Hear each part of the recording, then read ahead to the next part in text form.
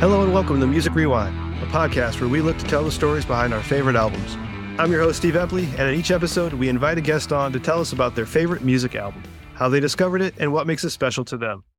Joining me today is a Music Rewind regular who needs no introduction, Danny Prokop. You will find Danny on previous episodes Diary by Sunny Day Real Estate and the 90s Music Roundtable. He's also a frequent guest on our live streams. Welcome, Danny, and thank you for coming back on the show. Thanks for having me back, Steve. Really excited about it. I've been listening and following up on season 2 episodes and stuff. A lot of good things happening. I'm excited to be part of season 3. Awesome. All right. Well, let's jump right into this. What album did you bring to the table and how did you discover? Today, Steve, I'm going to try to tackle Nirvana's Nevermind.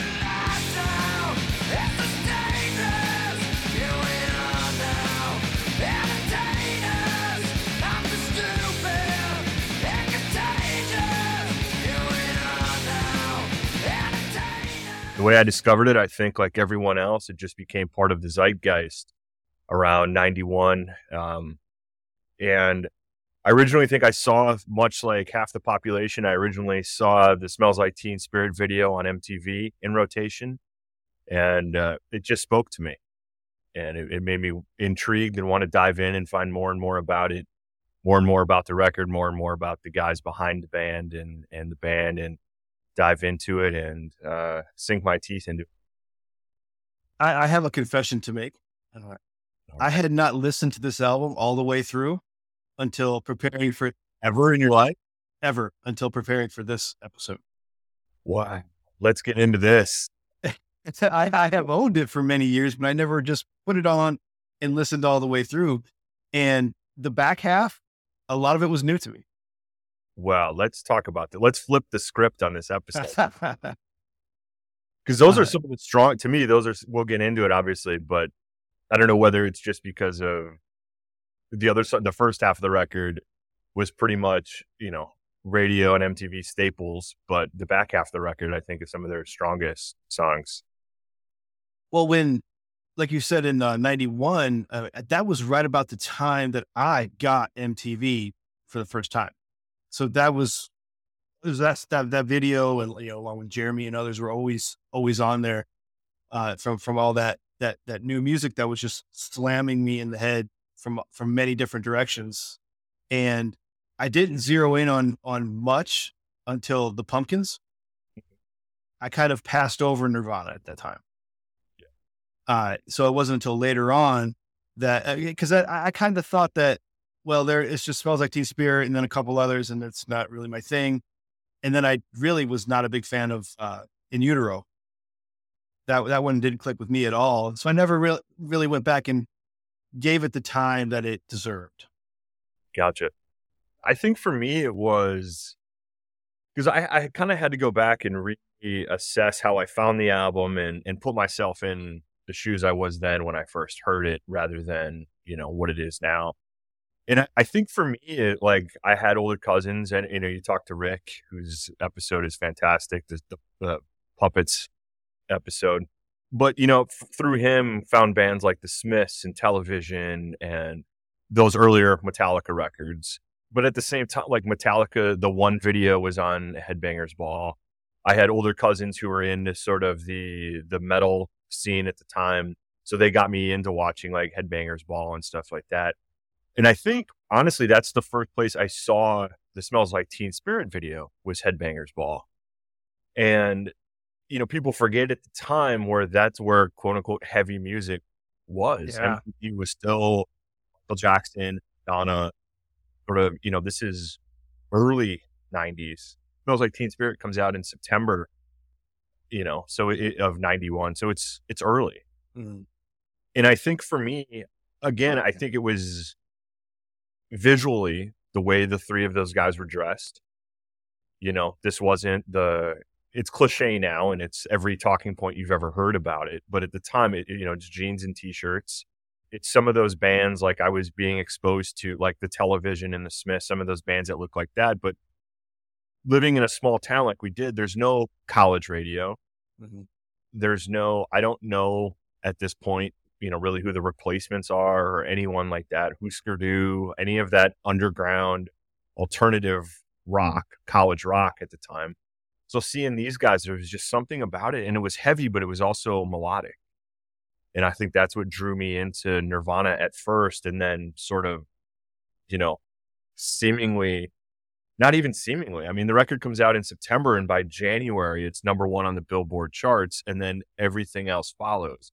So for, especially at such a young age, not knowing the background of alternative or college rock, it was overnight where all of this music came out and everyone's either into it or against it, but it's, everyone's aware of and knows Nirvana and the music that follows.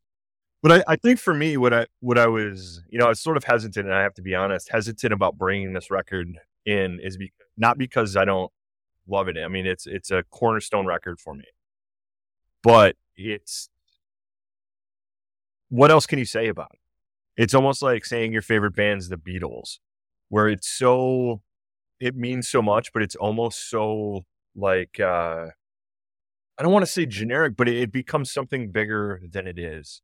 Right. So what I want to try to do is go back to strip all that away, to strip the mythology about it, the Kurt Cobain t-shirts and the bigger than the Beatles. And now you can buy your Nirvana shirts at Target and whatever, and you could for years, and Nirvana, the statues and the myth, and just go back to when this record was made, what it meant, and try to capture that, what it meant to me at that time. All right. Well, why don't you walk me through how you listened to the album, and we'll tackle it that way. Honestly, now it's one of those ones where we were talking about before, is usually I skip to the back half just because I haven't heard those songs in forever.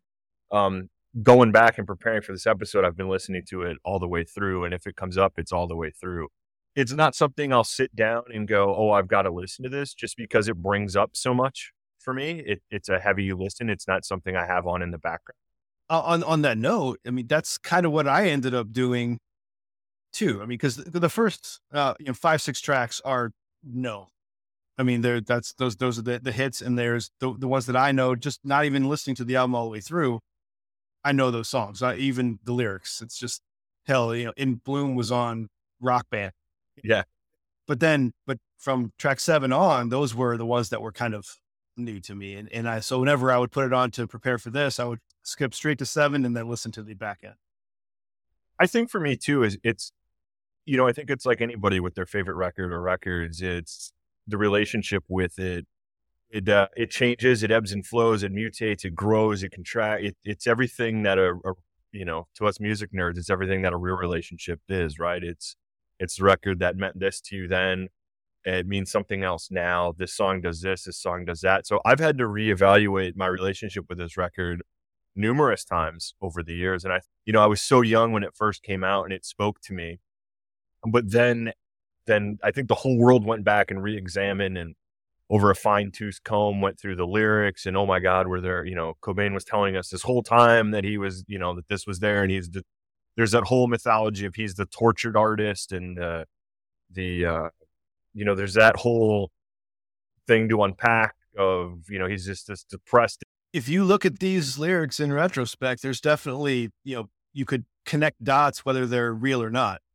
Well, and that's something I want to talk about too, through this, and I know we'll get into it, but yeah, so then I had to do that. And then growing up, I mean, we're almost 20 years older than Cobain at this point, Yeah. ever was. So then you're going through all of those things, and now I'm at the point where they mean a lot to me, but I'm seeing them, and I have for the last, however many years, but seeing them again as what they are, they're just great. I think what sets Nirvana apart from a lot of, bands and why they resonate so much is because they were attacking this music. It's heavy, but the melodies are there. I think what separates them and the whole looking back on it and grunge and all that kind of stuff, where, bands like Soundgarden and Alice in Chains, those bands have more in common with Black Sabbath, where Nirvana has more in common with like Cheap Trick.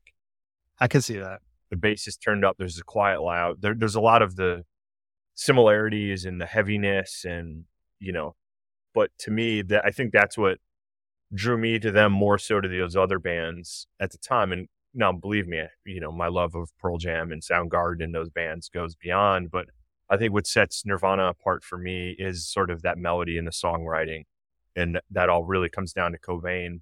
But just the way it gelled together and what the underlying need. But going through the lyrics, especially, and you were talking about the tortured soul, but what people forget, and what I'd like to talk about, is the fact that it's just funny. A lot of it is funny. He's just a humorous guy.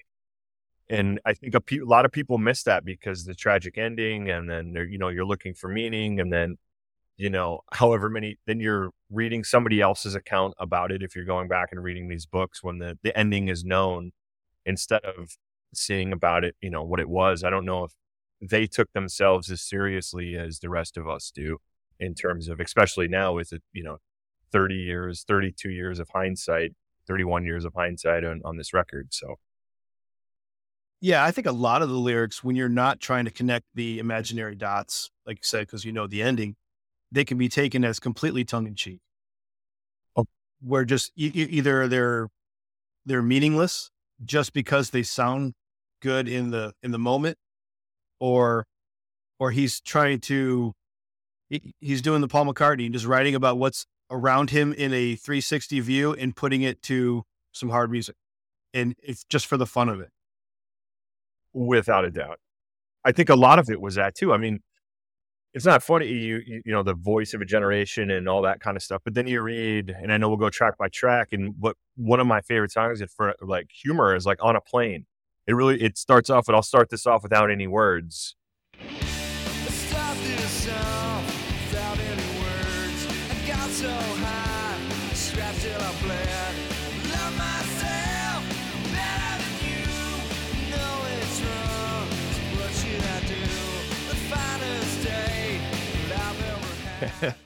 And then he's at the end, and you're reading like the accounts of it later, is that it was one of the last songs that he was writing, and they were running out of time, you know, in the recording session. But the last verse is really one more special message to go. Then I'm done and I can go home.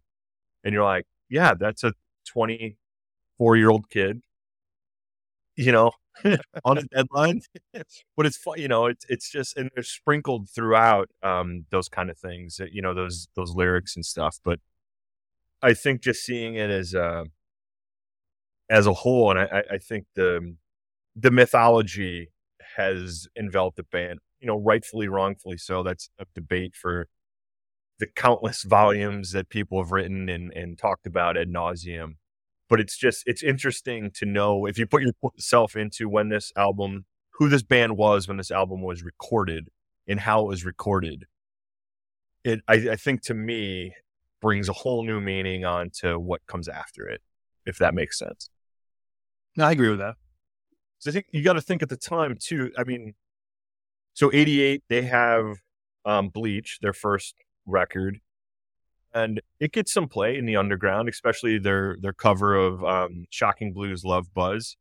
And, you know, they're big, relatively speaking, in Europe and all that kind of stuff. There's bidding wars, and people can find out the history of the band. But when these guys get together, it's not Nirvana, you know, in quotes, in big blocks, recording their follow-up record. This isn't the Beatles making Revolver, you know, or Sgt. Pepper's, where there's this smoke and this heat. For years, I thought this was their first album.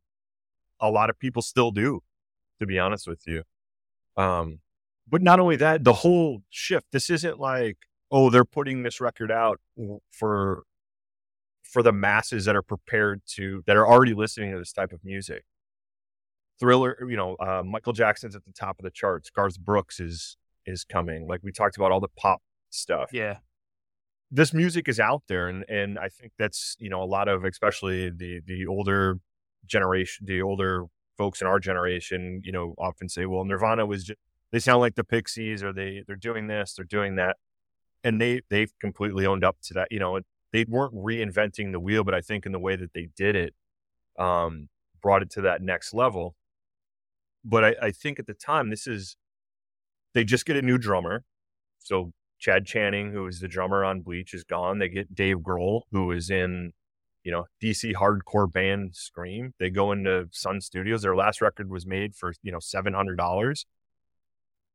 They get a big time producer. There's money, quote unquote, behind it. But again, it's not this big alternative rock record because that term didn't even exist yet. Was Bleach released on Sub Pop as well? Bleach is Sub Pop. And then after that, this is when there's a bidding war. They get new management.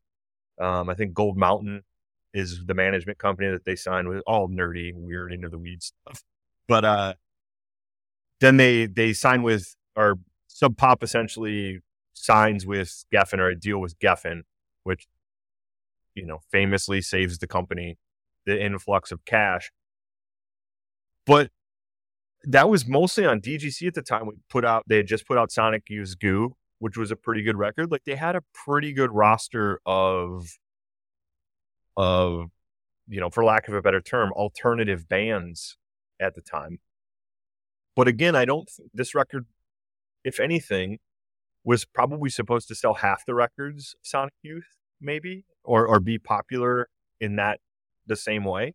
Mm-hmm. A hard, earnest fan base, a fervent fan base, I should say, that sought out this type of music. But I don't think anybody, even as good as these songs are thinking, well, in 3 years, there's going to be, flannel fashion shows and winning Grammys and then on the cover of Time magazine and all of those sorts of things. It just doesn't happen. This was a band, again, new drummer, new something. They're making these sets of songs. And I think it was, if you take the mythology and, again, the ending out of it and what it's grown to become bigger than of itself, and just take a look at what this record is, I think, again, it's just mind-blowing. It still is mind-blowing to think about where this could be, or what it turned into, I should say. Yeah, I mean, the mainstream rock that preceded it on, say, MTV and others was, things like Unskinny Bop from Poison, still in spandex and running around on stage. And then This was completely different. And it was jarring in a good way. In a good way. Because those other bands you mentioned, they weren't getting any MTV airtime. Exactly. And I think it's Nirvana is, crowned the death of hair metal and all that kind of stuff. And, if you look at it, I think that's a bow to put on it. And it's a nice way just to end it and move on and say, well, grunge killed hair metal and now we're moving on. I think, just like in real life, in any era, there was overlap and it was messy, but that kind of music was already dying in and of itself, because you get those bands at the tail end, just like at the end of the grunge scene, those bands that have no connection to the original Sunset Strip in terms of hair metal or the grunge underground of, the kind of punk and what have you underground of that grunge had. So the music's already lacking. People are moving on, but they're hungry for something new. And then you've got these guys that are, especially like grunge and like Soundgarden and Alice in Chains and the Pearl Jam guys. Those guys were all like in some of those bands. Mother Love Bone is a glam rock band. Yeah. Duff McKagan is in punk bands, and he's also in GNR, and Appetite for Destruction could be I don't necessarily think that's a hair metal record by any stretch of the imagination. So a lot of influence and mix. And I think that's the neat bow too, that I think that a lot of people put on, is that, well, Nirvana's grunge and they're from Seattle, but they're not. They're from outside of it.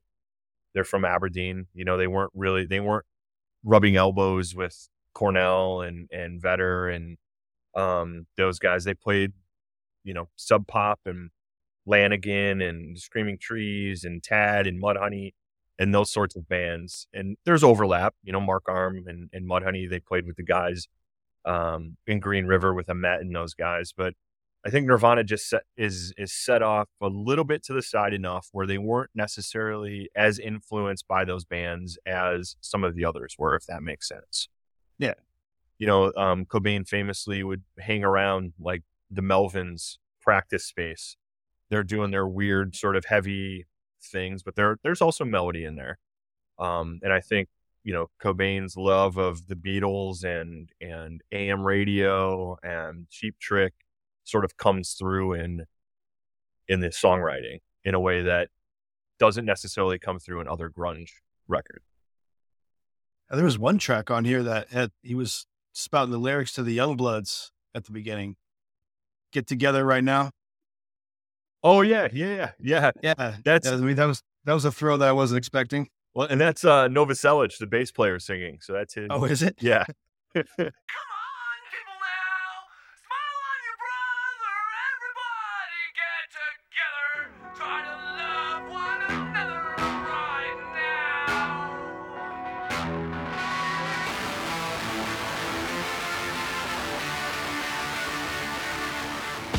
That's territorial pissings, which, you know, if you're going to start a song with, come on, people now, smile on your brother. You know, again, I think that's an example of he's singing that and he's singing it poorly. You know, Novoselic, I don't know if he was singing in earnest or he's just that good of a singer, but it's sort of that, come on, people now, smile on your brother, get together right now. And then the lyrics are all about, I got to get away, got to find a way, a better way.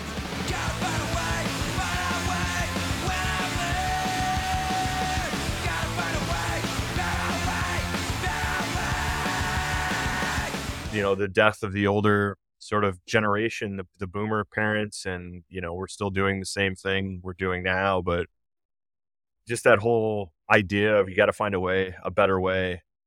Right. And then he's got that iconic lyric in there to me, which speaks, you know, I've never met a wise man. If so, it's a woman. And I think lyrics like that really go into sort of, I think why Nirvana broke a lot bigger and why there was something there is it spoke to everybody. It wasn't homophobic. It wasn't misogynist. They were talking about, you know, Cobain wears the dress on Headbangers Ball and everybody's up in arms. You know, he wears the ball gown famously. I thought it was a ball. But I think that's why Nirvana did it in such a way is because, you know, for better or for worse. And I know for a lot of people, especially, like I said, a few years older, where you have sort of this insular tribe. And he says, you know, Cobain talks about the tribe and Smells Like Teen Spirit, but you've got this insular tribe and you're fighting. And, you know, wouldn't it be great if we all were on the same page? Well, then it gets, you know, mass marketed and commodified. And all of a sudden your small little world and your tribe is now, like I said, a fashion show and all that sort of stuff. And, you know, it has a tragic ending, but I think for a minute there was just that sort of, you know, and this is me looking back on it and reading things, like I said, from those folks that were in their 20s at the time and had been a part of that underground scene, to see one of their quote unquote own make it huge. I think there was that sense of sort of the underground has won, things are really going to change. And I think that was a moment of that generation, that Gen X, you know, our generation that we're at the tail end of. Okay, now that we're in charge, we're going to change everything. I think every generation has that, right? Until, you know, the machine keeps rolling. But I think for a minute there really probably was that feeling of, you know, we won. We're in charge. The outcasts are now in charge. Illusion. Yeah. The illusion of it. Absolutely. It's just, like I said, it's the same as any other generation, right? Every generation is fighting against the older generation. And once we get in charge, this is going to change. And, you know, not a lot does, for better or for worse. I do wonder if this album would have taken off the way it did if MTV was not a thing. You know, what with how the music scene would have progressed through the 90s if this was not, you know, right there, right at the beginning, right as MTV was in full stride. Yeah, that's a good question. I think just because the nature of the world at the time, MTV was the way the masses received their music or found out, you know, they're only 10 years in MTV at this time. And they're telling you what's cool, right? There's the daytime videos and all that kind of stuff. And then there's Headbangers Ball to document the Sunset Strip and heavier music at the time. But there's really no other way. Like, how else would you hear about it in Spring Valley? And that's what made me think of it, because say we come from a very rural area, and we only had, 2, 3 decent stations that were playing either classic rock, golden oldies, or the pop 40. And this stuff, if it wasn't being broadcast on our TVs, we probably wouldn't have heard it. No, without a doubt. Just because we didn't get Chicago radio stations at the time. And quite honestly, what I think was great, you would get I would peruse the rock magazines at the grocery store when my mom was shopping. I think it was like Hit Parader and Circus and all those kind of stuff. And at the beginning, Nirvana's in there with bands like Skid Row and Poison. Oh, yeah. They're on the cover or sharing covers. And because I think that's what, especially, for younger folks and younger listeners, there is no alternative. It doesn't exist. This is just a rock record. This is just a heavy record. This is on Headbangers Ball. This is on those stations with, I agree. I mean, I hear all the term alternative rock. I'm thinking experimental, almost progressive rock, like something that's out of I'm saying this poorly, but out of the ordinary. Whereas this was a good rock record. Yeah. Well, and that's really, 10 was a good rock record. These weren't alternative to me. Well, and at the time, I could be misquoting. I think at the time it was alternative to the mainstream was what there you go. Alternative meant. And then the irony is that it became the mainstream, and still, like I said, for better or for worse, this shaped a lot of what came after it. And obviously it ends, at least for Nirvana, ends in a way that, ends quickly. Unfortunately, to say it, and I think a record like that doesn't happen. It's one of those things where you can tell when a band is being forced on you, or when somebody says this is going to be the next big thing, and then it goes away. I think this record took everyone by surprise that worked on it, just in terms of they might have thought it would be a success, but not as big as it was. I don't think anyone could have predicted that all of a sudden you're going to have this type of music take over the Billboard charts and you're going to knock Michael Jackson from the one spot. That just doesn't happen. And then, it's just something that, especially when it is word of mouth, when it is like, I remember distinctly, I think I first got the CD, a kid my dad worked with got it, who was a metal fan, and was like, this is terrible. Do you think your son, your son like Smells Like Teen Spirit, does he want this CD? And that's how I got my first copy of the CD, was a hand-me-down, because 17, 18-year-old kid that was working with my dad, or a 20-year-old guy or whatever, didn't like it because, it wasn't heavy enough, or it wasn't, didn't speak to him as a metal guy. That's interesting. Yeah. But, it makes sense that it would be exposed that way, because it was, like I said, they're on the cover, it's Sebastian Bach, and I'm making it up, and I'm assuming, I remember Nirvana being on the cover of like Circus and all that kind of stuff. And then, it's kind of that shifting of a guard, or changing of a guard rather, if you will. Well, we can go track by track, or you can just point out ones that, you want to speak about. I think we can kind of just go around, if you don't mind. It's the Borowski style. Yeah. And all these thoughts, like I've already talked about Teratome Pissings and Plane, and what I'm trying to do, and please cut this, what I'm trying to do is avoid the rehash, everything that's already been said about it. To touch on those first, 5, 6 tracks, though, they were all over the place on MTV, and they did, they kind of did make some radio airplay eventually, once they got into the top 40. But Smells Like Teen Spirit, In Bloom, Come As You Are, Lithium, those 4, at least I know, really kind of, put them forward. In Bloom is still one of my favorite videos. Oh yeah. I mean, that video is just fantastic.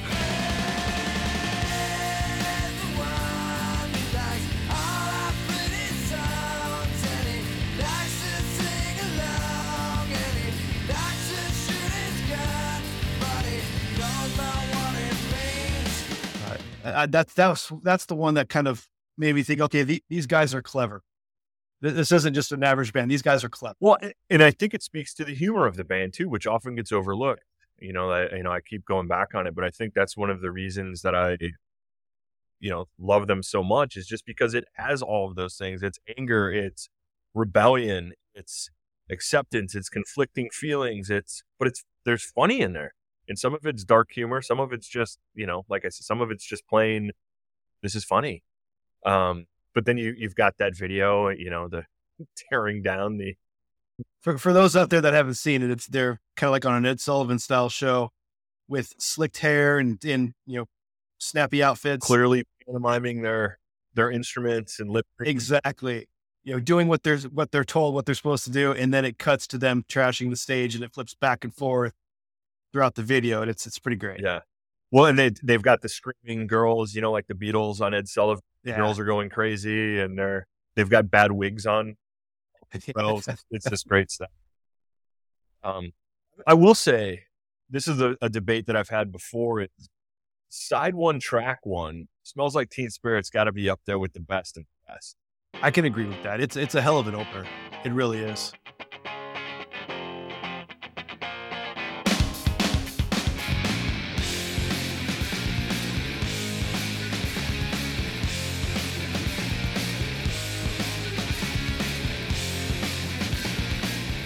Back in Black on Back in Black. Maybe, Welcome to the Jungle on Appetite, but side one, track one on a way to open a record. I mean, come on. That just hits you in the face. It does. Yeah. I know. I completely agree. I mean, yeah, I could put it on that level with Appetite as far as how the album opens. It's got everything you need. I mean, it might be hacky to say, the biggest song from the band, the biggest song from the biggest band, but it really does kind of encapsulate the band as a whole. The whole loud, quiet, loud dynamic, sort of the inclusiveness. He's talking about the tribe, and the lyrics might mean everything, might mean nothing, might just be rhyming words. We could read into them more than we want to. If we want to, we could throw them away. We could just, but there's the melody there, the heaviness of it. Grohl's drumming obviously goes without saying, but if this is the first song, and this was the first song many people heard after Bleach, so even if you liked Bleach, this is such a leap up. And Bleach has some great songs. So for your listeners out there, if you haven't listened to Bleach and you like Nirvana, do yourself a favor. But this is just something that hits you over the head, and like, oh, this is a record this is a band and a record that needs to be reckoned with. I did see a little reel once where Dave Grohl was talking that he ripped that drum beat from the Gap Band. Without a doubt. Yeah. Straight lift. He's proud of it. And whoever the drummer of the Gap Band is, they've spoken. They'd be like, man, well done. That's what's great about it too. I mean, I remember the debate, and I think it's probably still raging somewhere, where it's the More Than a Feeling guitar riff. Do, do, do, do, do, do, do. Holy shit, you're right. And they're like, yeah, that's just good stuff, It was never like we're standing on the shoulder of, or we're ripping people off to be a sum of a whole, but that was always the detractors, or I would just remember those, and like fiercely, defending Nirvana, and you're like, oh wait, they were in on it, are they? Well, then Come As You Are is a straight ripoff of 80s by The Killing Joke. Yeah, exactly.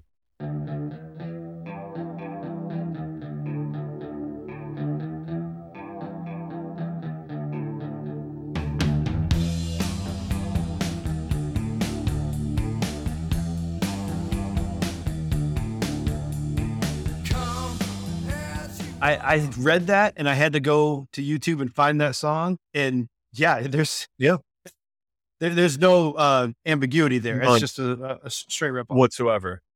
And again, I think it, and this is defending a band that doesn't need, defense, or doesn't need my voice in it, but I think it's an homage to those things, to the underground, I think, and the melting pot of everything. And I don't think Come As You Are, I don't think Cobain's sitting down like, oh, I'm going to take this guitar riff and we're going to be the biggest fucking band in the world. It wasn't sort of stealing from here and here, and then I think it was just, this is what these guys were listening to. Yeah. I think there's a big difference between a blatant ripoff or to steal versus these are your influences and this is what's in, the back of your subconscious as what you know and what you play. Well, I mean, hell, Apple doesn't invent anything either. They just take other people's ideas and make them better. Yeah.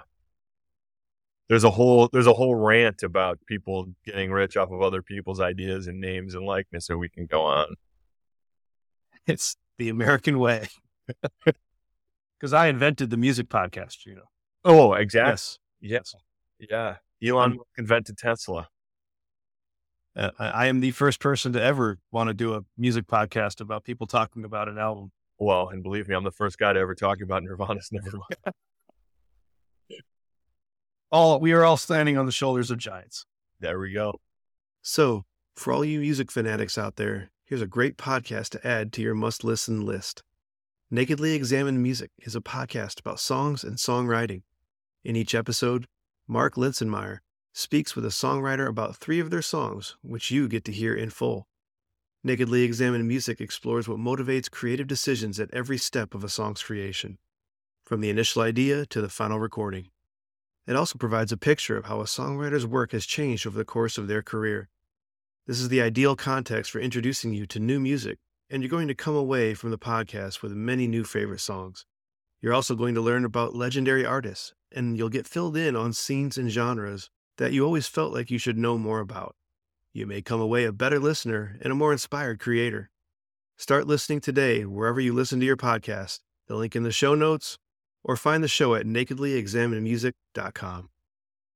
I know I keep repeating myself, but I think it's that thing of, and maybe it's just because I've had to, it's been a part of my life for 32 years now, or 31 years now. And it took a long time. I mean, when Cobain died, when he kills himself, I was like 14. And so that was I remember it hit me like a ton of bricks, and it's still, for me, like, it still hurts. And I never met the guy. I don't know him at all, celebrity death or whatever you say. But at the time, it meant a lot to me. And so for a long time, I did what everybody else did. I was reading the lyrics. I was, especially at that age, getting into it. And, oh man, he was telling us the whole time. And, I swear I don't have a gun. What did he mean? And all this kind of stuff. And reading everything I could about it. And, blah, blah, what everybody else does. But then as you get older and you just start to listen to it, and you go back and put yourself into when it was recorded. And this is a 24-year-old kid who isn't that guy yet. He's not the most famous person in the world and the most famous band in the world. He doesn't have this debilitating drug addiction. He can walk around the street. Nobody knows who the fuck he is. Half the world doesn't even know he exists.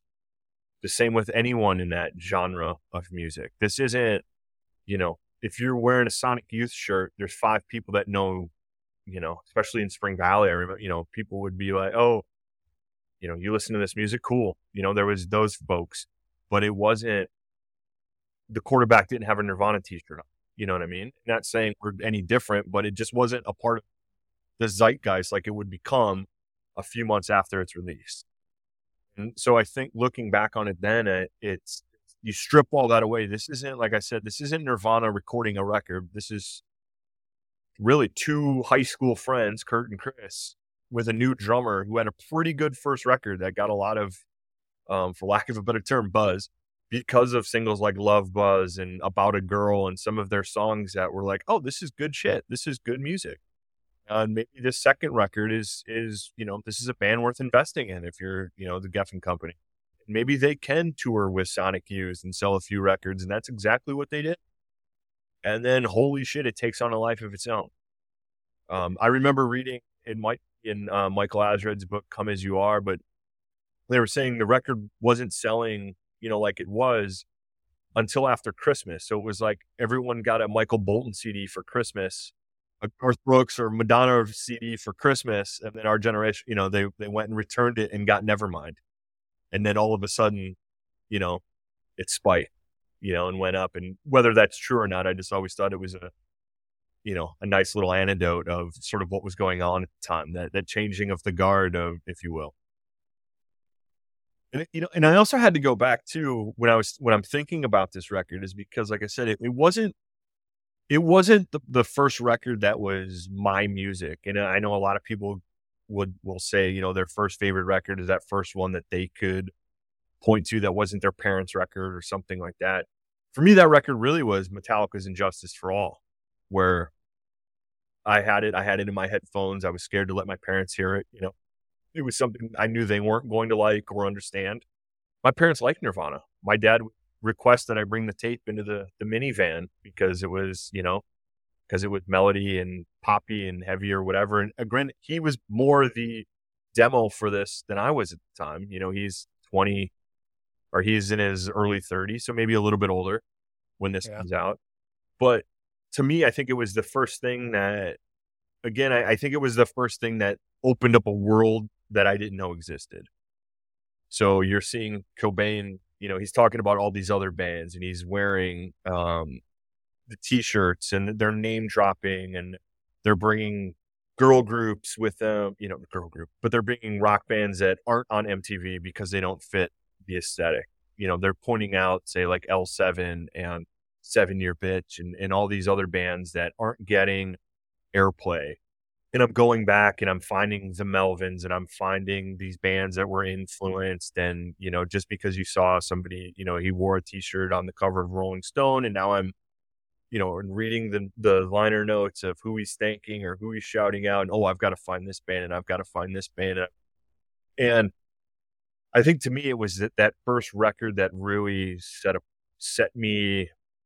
It was the tide that rose all boats, if you will. It was the thing that opened me up to everything. And then it's right after this, it's 10. And it's all those bands that come with it. It'll sound weird, but it's a timeless record to me where it sounds like this could be recorded yesterday. And I still think it's a hit record. It could have been, if it was released today, obviously it'll be on Pitchfork and they'd probably give it a 4.0 because, it doesn't have enough synths and all that kind of stuff. But to me, it's just a timeless record. It's, as Kurt says, it's always been and always will until the end. I think it's just one of those things that has stood the test of time, continues to stand the test of time. And I don't think it's because of for lack of a better term, the hype and the mythology that's around it. Yeah. I still think, if Cobain lives and they're putting out bad records, but if they go the route of, say, Pearl Jam and people were like, they were only good for 10 and who listens to dad rock? Yeah, you probably would have that. I'd love to live in a world where I was, on the 15th Nirvana record and they were saying it's dad rock. So there is that thing where, you're only 20 once and that was what they were feeling then. But I do think it's timeless. And I think a lot of it has to do with the melody of it. The songwriting, I think, is just superb. The mixing on it. The thing I keep going back to is how underrated the bass sounds, like Novoselic's bass parts, the way that it played up a little bit in the mix, very an homage to that 70s style recording. Well, like Lounge Act has a good like bass intro. Oh, that jumped out at me. Yeah, absolutely.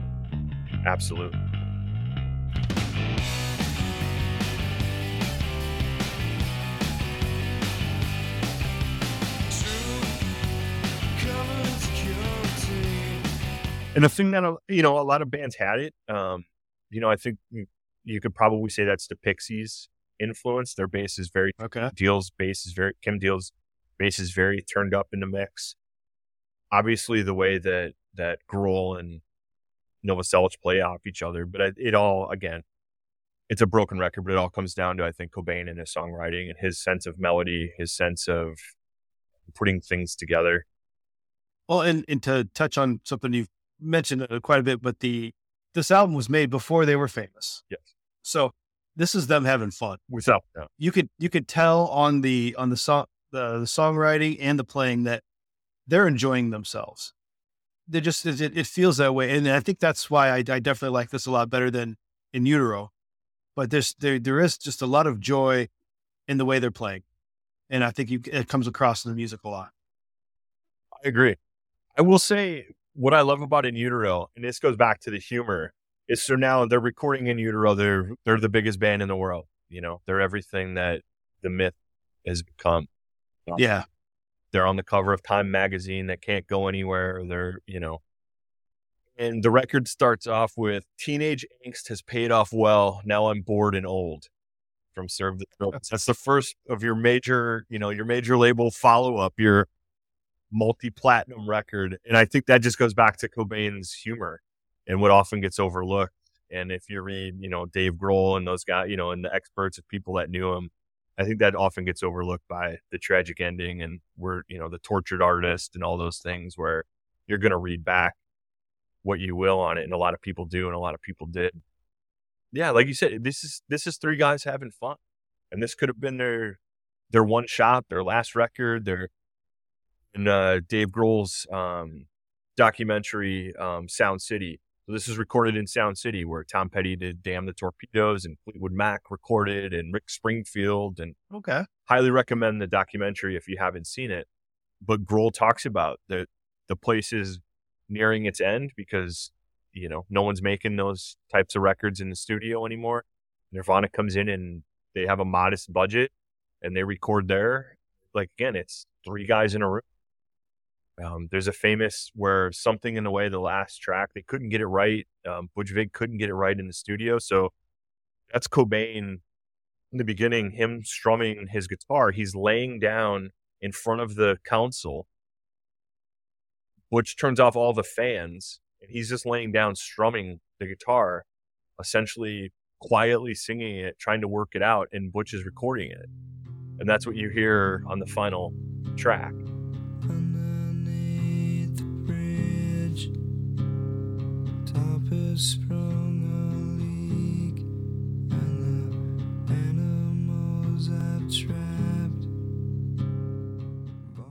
You know, obviously everything else is mixed in. Something in the way.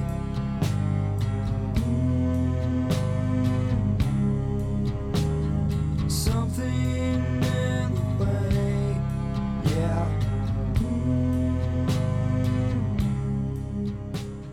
But again, I think it's just that, so like you said, they're having fun, or they're making a record. They're not making the voice of a generation record. They're not making Back in Black. They're making Nevermind. It becomes capital Nevermind, you know, bold, underlined, this record after the fact. So the version I have has a 13th track, Endless Nameless. Was that on the original, or was that a bonus? That was a hidden track on the Hidden original. track. So I think Something in the Way is something like 18 minutes long, Okay. 10 minutes. Remember when in the 90s? The good old days. Yeah. And what I think that was just a sound collage of them. Oh, it's terrible. But It's not. and that's coming from a guy that likes to listen to Pistachio Medley from the Pumpkins. Yeah, Endless and Nameless. I say it's terrible, but I think it's supposed to be. It's like you said, it was them. I had to read about it because I was so curious. Like, what is this?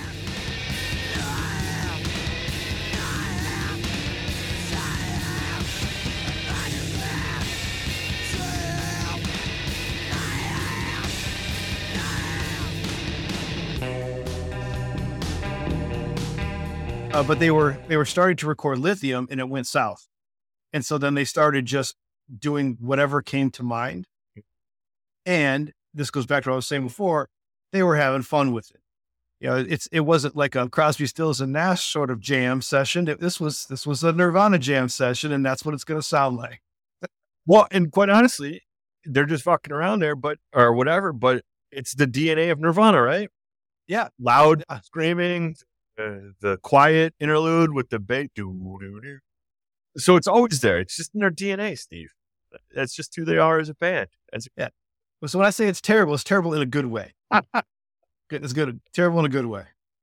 Well, it's not the lead single. Yeah. And we'll have to mention, though, Something in the Way did fit very nicely in that Batman trip. Oh, yeah. Yes. Yeah. So for millions of new people to be like, what band is that? Yeah.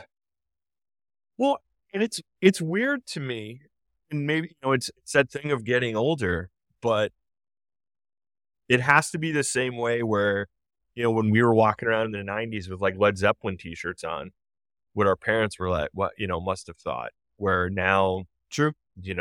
there's in my daughter's third grade class, there's kids with the smiley face t-shirt on. They don't know Nirvana. They don't listen. I doubt their parents listen to Nirvana, but it's at Target next to the, it's in their spring line and whatever, and there's the argument, is that terrible? Is it great? Is it whatever? It's, something in the way it charts for the first time in 30 years because it's in a trade. Oh, it charted. I believe. Did it really? Oh, yeah. Oh, wow. Even it having a reconnaissance there. I mean, or a resurgence as the last track of the record. It's wild.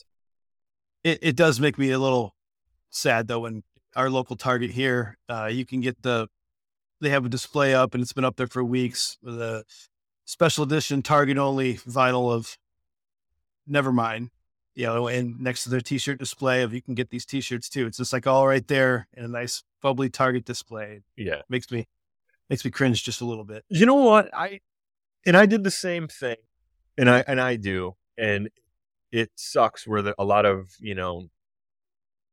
But what I think about is who I was, and now the world is a completely different place. So I know it's apples. Oh yes, it's apples to hand grenades. What my comparison, but what I think about is the kid who is intrigued by the cover or the smiley face, who hasn't heard it, who's, only been listening to, say, TikTok videos or the top 40 with their parents or whatever, and then for some reason puts this record on and it speaks to them. In a way, we're a complete 180 from where we were 31 years ago, especially living in a small town where you were only going to hear it because, like we were talking about, MTV or somebody older turned you on to where now there's so much white noise. There's access to everything that it's almost back to where it was. And because you have such a short lifespan, Beyonce puts up a record today, it's already been talked to death. If I don't hear it till Friday, everyone's done talking about it because the next single came out, or the next record came out. right. I fight with that too, but at the same time, if it turns somebody on to Nirvana who goes, and changes their world in a way that it did mine and countless of other people, And I hope it does. I hope that with their recent resurgence through whatever means, I hope so. There are some people out there that discover this album for the first time, because there isn't anything, to my knowledge, right now that's new that sounds anything like. Well, and it goes back to, you saw it with, you just talked, with Masters of Puppets with your episode with Rick.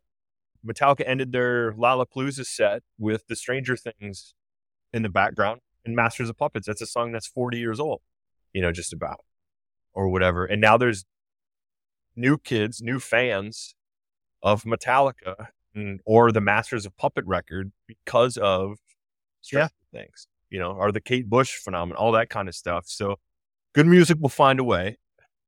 I posted about this last year or earlier this year with due credit to Metallica and Kate Bush, but there is an excellent Journey recut of Separate Ways in Stranger Things that doesn't get enough attention. All right. It was beautiful. Beautiful scene. When we would talk about Journey in the Nevermind episode, I was wondering how we could steer it there, and I'm glad we did. Straight line from Skid Row, It is. It really is. Are there any other tracks you want to touch on before we move forward? Man, it's like talking about your favorite kids. I love them all. Drain You is one of my favorite songs. With eyes to dilate, I've become your pupil. You taught me everything without a poison apple. I think just, again, the dynamics of it, the way his vocal performance on the song, I think is just top notch. I like the lyrics of that one. I just thought they were, say, tongue-in-cheek funny. It is my duty to drain you. Oh, yeah. Chew your meat for you, pass it back. Yeah. Lounge Act, I think, is talked about it a little bit, but that is that is also a great song. Don't tell me what I want to hear. Afraid I'll never know what fear. Experience anything you need.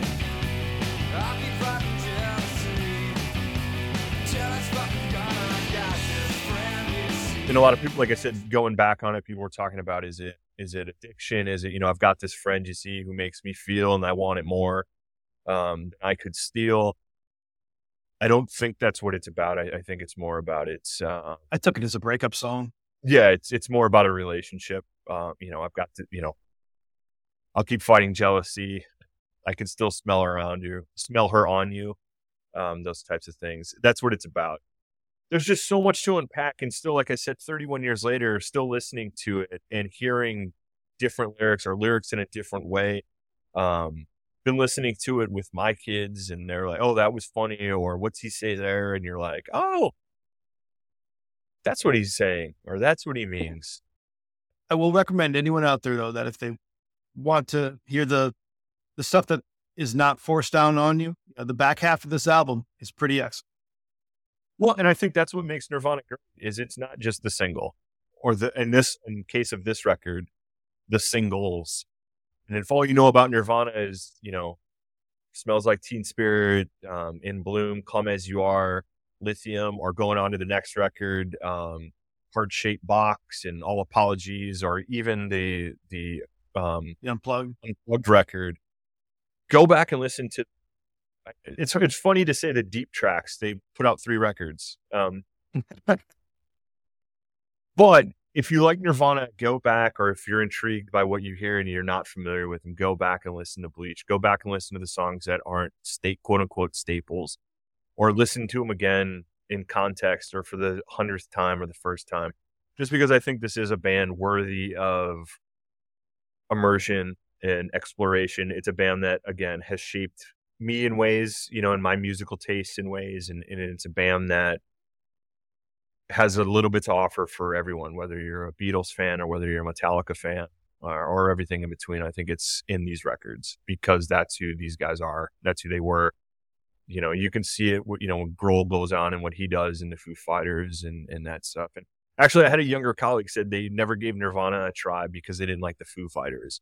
And so if anyone out there is on the fence with that, Nirvana and the Foo Fighters have nothing in common except for their drummer and maybe the DNA that runs through his songwriting. But this is a completely different animal. So if you're avoiding Nirvana because of your opinion on the Foo Fighters, 2 completely different bands. stop that now. Yes. I enjoy both bands. I'm a big fan of the Foo Fighters, but yeah, Well- two completely different. That just popped into my head because I remember it was about 3 or 4 years ago. And, I had Nirvana on in my headphones. He's like, "What are you listening to?" And whatever Nirvana song. And he was like, I never didn't give him a chance. I can't stand the Foo Fighters. And I was like, oh man, that would be the way in for people. But I'm an old guy. So, never mind. You brought that to the table today. What albums would be a short list for you? Oh, Steve, unreal.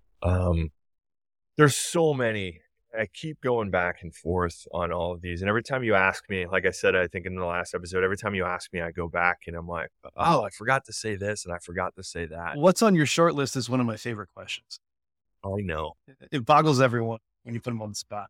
I've got my record collection down here in front of me, and I don't know what I would talk about. Well, you've already mentioned And Justice for All and Appetite during the show here. Injustice was big for me. The Replacements, Let It Be is on my short list of ones that I was going to talk about. Yeah, I don't know. We'd have to cut this. If you had to recommend a Pixies album for someone to as an intro, because that's a band that's been mentioned on several shows, several episodes, but I don't know their catalog, and I'd like to kind of explore them a bit. I would say the 2 that you need to listen to if you don't know anything about them are Doolittle and Surfer Rosa. Okay. You might know Where Is My Mind? With the Fight That Club was from song. Fight Club. Yeah, that's the Pixies.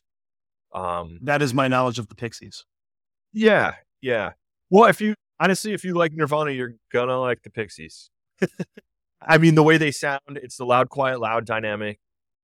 there's funny, there's a lot of shared DNA between the bands. I think Frank Black, the songwriter, the lyricist, and the singer has very similar songwriting DNA to Cobain, in that the lyrics could mean everything, they could mean nothing. They're funny, they're humorous, they're insightful, they're dark, they're scary, they're edgy. They have the pop sensibility. In fact, the song on Doolittle called "Here Comes Your Man" is basically like a '60s doo-wop song. Oh, really? Im Deal sings, and it's just a phenomenal song. They have their experimental, their loud sort of feedback, screaming side. Again, if you dig Nirvana and you like what Nirvana has done and what they've put out, especially the Nevermind record, then Doolittle and Surfer Rose are worth checking out for sure. And they're still putting out albums now. The Pixies are still going strong. Their last 2 or 3, I should say, of their reunion records are really solid records, worth checking out as well. Cool. All right. I will say just a few other things on Nevermind. Like I said, with Nevermind, I was struggling on whether or not to talk about it because everything had been talked to death. But I think at the end of the day, the biggest thing that gets lost about Nevermind is that it is just a fun, angry, cathartic rock record. It's everything that you want in an album. It has melody, it has tragedy, it has anger, it has alienation, it has acceptance, it has the, come as you are, all are welcome, it doesn't matter. This record is for you. This record is for if you're the outcast. This record is for if you're sad or depressed. This record is for if you're happy. It's just one of those records that encapsulates everything that I love about music, everything that I love about songwriting, down to its production. And I think what is so unbelievable to me is that, yes, it is this huge record now, but it is the record that deserves the adulation that it's got. It deserves the accolades that it's gotten. I think it would still, to say the quiet part out loud, I still think it would resonate in the accolades, even if they were putting out records today and Cobain was still putting out records. I think it is that powerful of a record. I think it stands head and shoulders above other records of the era for good reason. And we've talked about it shares DNA with a lot of those bands and, literal parts of other bands' catalogs. But it is that record that does it so well. I will say it's that once in a generation talent of Cobain, of Novoselic, and of Grohl, those 3 guys coming together to make this record. They did In Utero, which I'll stand behind as well. I love that record. I don't think there's a bad Nirvana song or record. You can see how this record stands up and just the unbelievable songwriting if you watch the Unplugged. If you've only heard that record and heard these songs in that setting, stripped down to the bare bones, to their DNA, you can hear how powerful they are without the guitars, without the drums kicking you in the head, because that's how strong of a songwriter they are. That's how strong the DNA of these songs are. And I think that speaks, and that's a testament to the power of this band and why this band and this record are important, continue to be important, and hopefully generations continue to discover and listen and sit with this record because it's worthy of that. That's it's very well put. Well said. There were so many things, Steve, that I wanted to talk about. I'm like, I've got these notes about everything, and it's just, I was doing what You were on a roll. I wasn't going to interrupt you. I thank you. I thank you for that. I was hopefully it was something you can use. Before we wrap this up, anything you want to tell our listeners of if you're working on something, where they can find you, or anything you would like to pitch? Nothing I would like to pitch. Support Music Rewind. Support your local podcaster. I think I've said it before on these episodes, but every episode is worth hearing. If you don't know an album or you think you don't like an album, hear it again through somebody else's eyes. Hear it again through the lens that they're bringing to you. go back and rediscover it, go back and discover it, hear it again for the thousandth time or the first time, but with somebody else's perspective in mind. I've done that and fallen in love with records or found nuggets of things in records that I had written off just because they weren't what I thought I would like or didn't like at first. Hearing them, with somebody else's insight and connecting in a way that somebody else did is pretty damn enjoyable to a music nerd like myself, and like hopefully everyone who's listening to this podcast.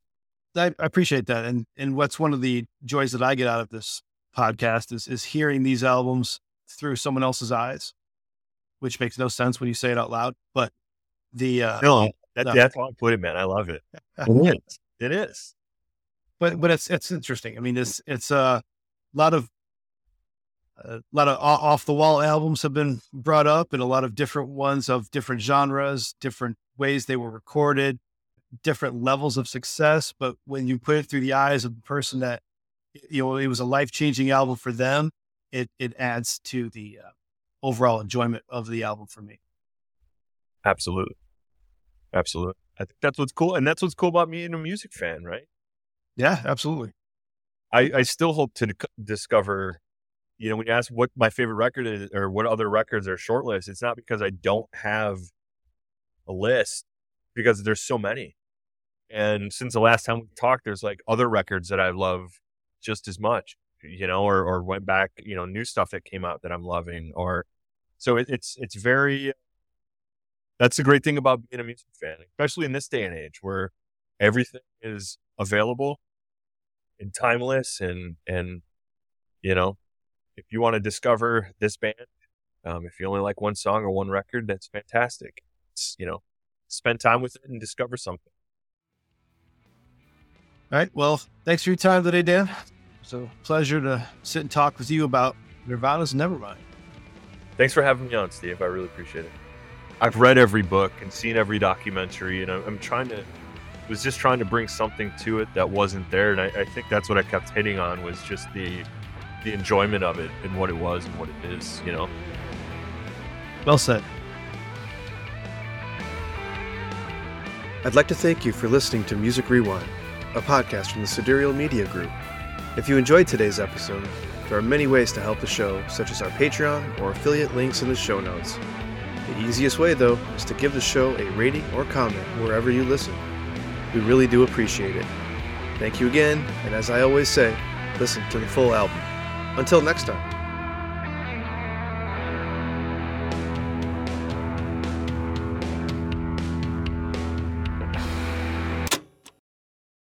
A podcast from the Sidereal Media Group. Back to you, anchors.